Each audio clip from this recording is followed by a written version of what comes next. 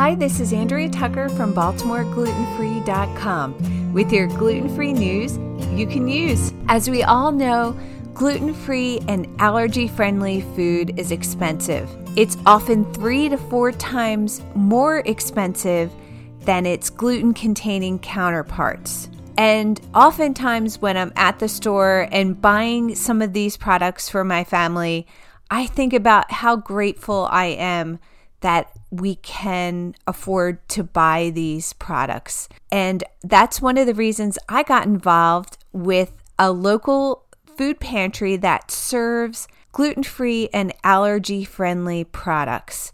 There's only a handful throughout the country, and Maryland happens to have one of them. It's called Safe Food Pantry. And I wanted to bring this up because during the month of May, again, Celiac Awareness Month, Safe Food Pantry is hosting family-led food drives.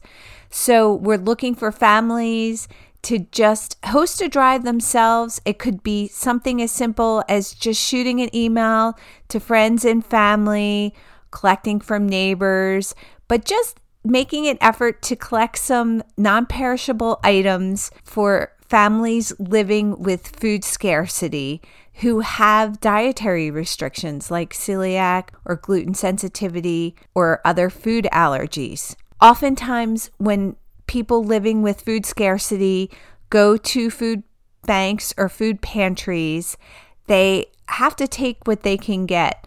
Even if a food bank or pantry received some gluten-free products, they often just get mixed in with all the other items and just get distributed indiscriminately. So Safe Food Pantry is one of those few places in the country that dedicates itself to stocking gluten-free and allergy-friendly food. I'll have a list of the other few pantries across the country in case one is near you and you'd like to get involved. Even if you're not involved or not close to one of these pantries, there's lots of ways to support these pantries as well, even if you're not physically close to one. Just spreading the word about it on social media or supporting them financially, if that's an option, would be tremendous. These food pantries also come to the rescue for people in times of crisis and when we have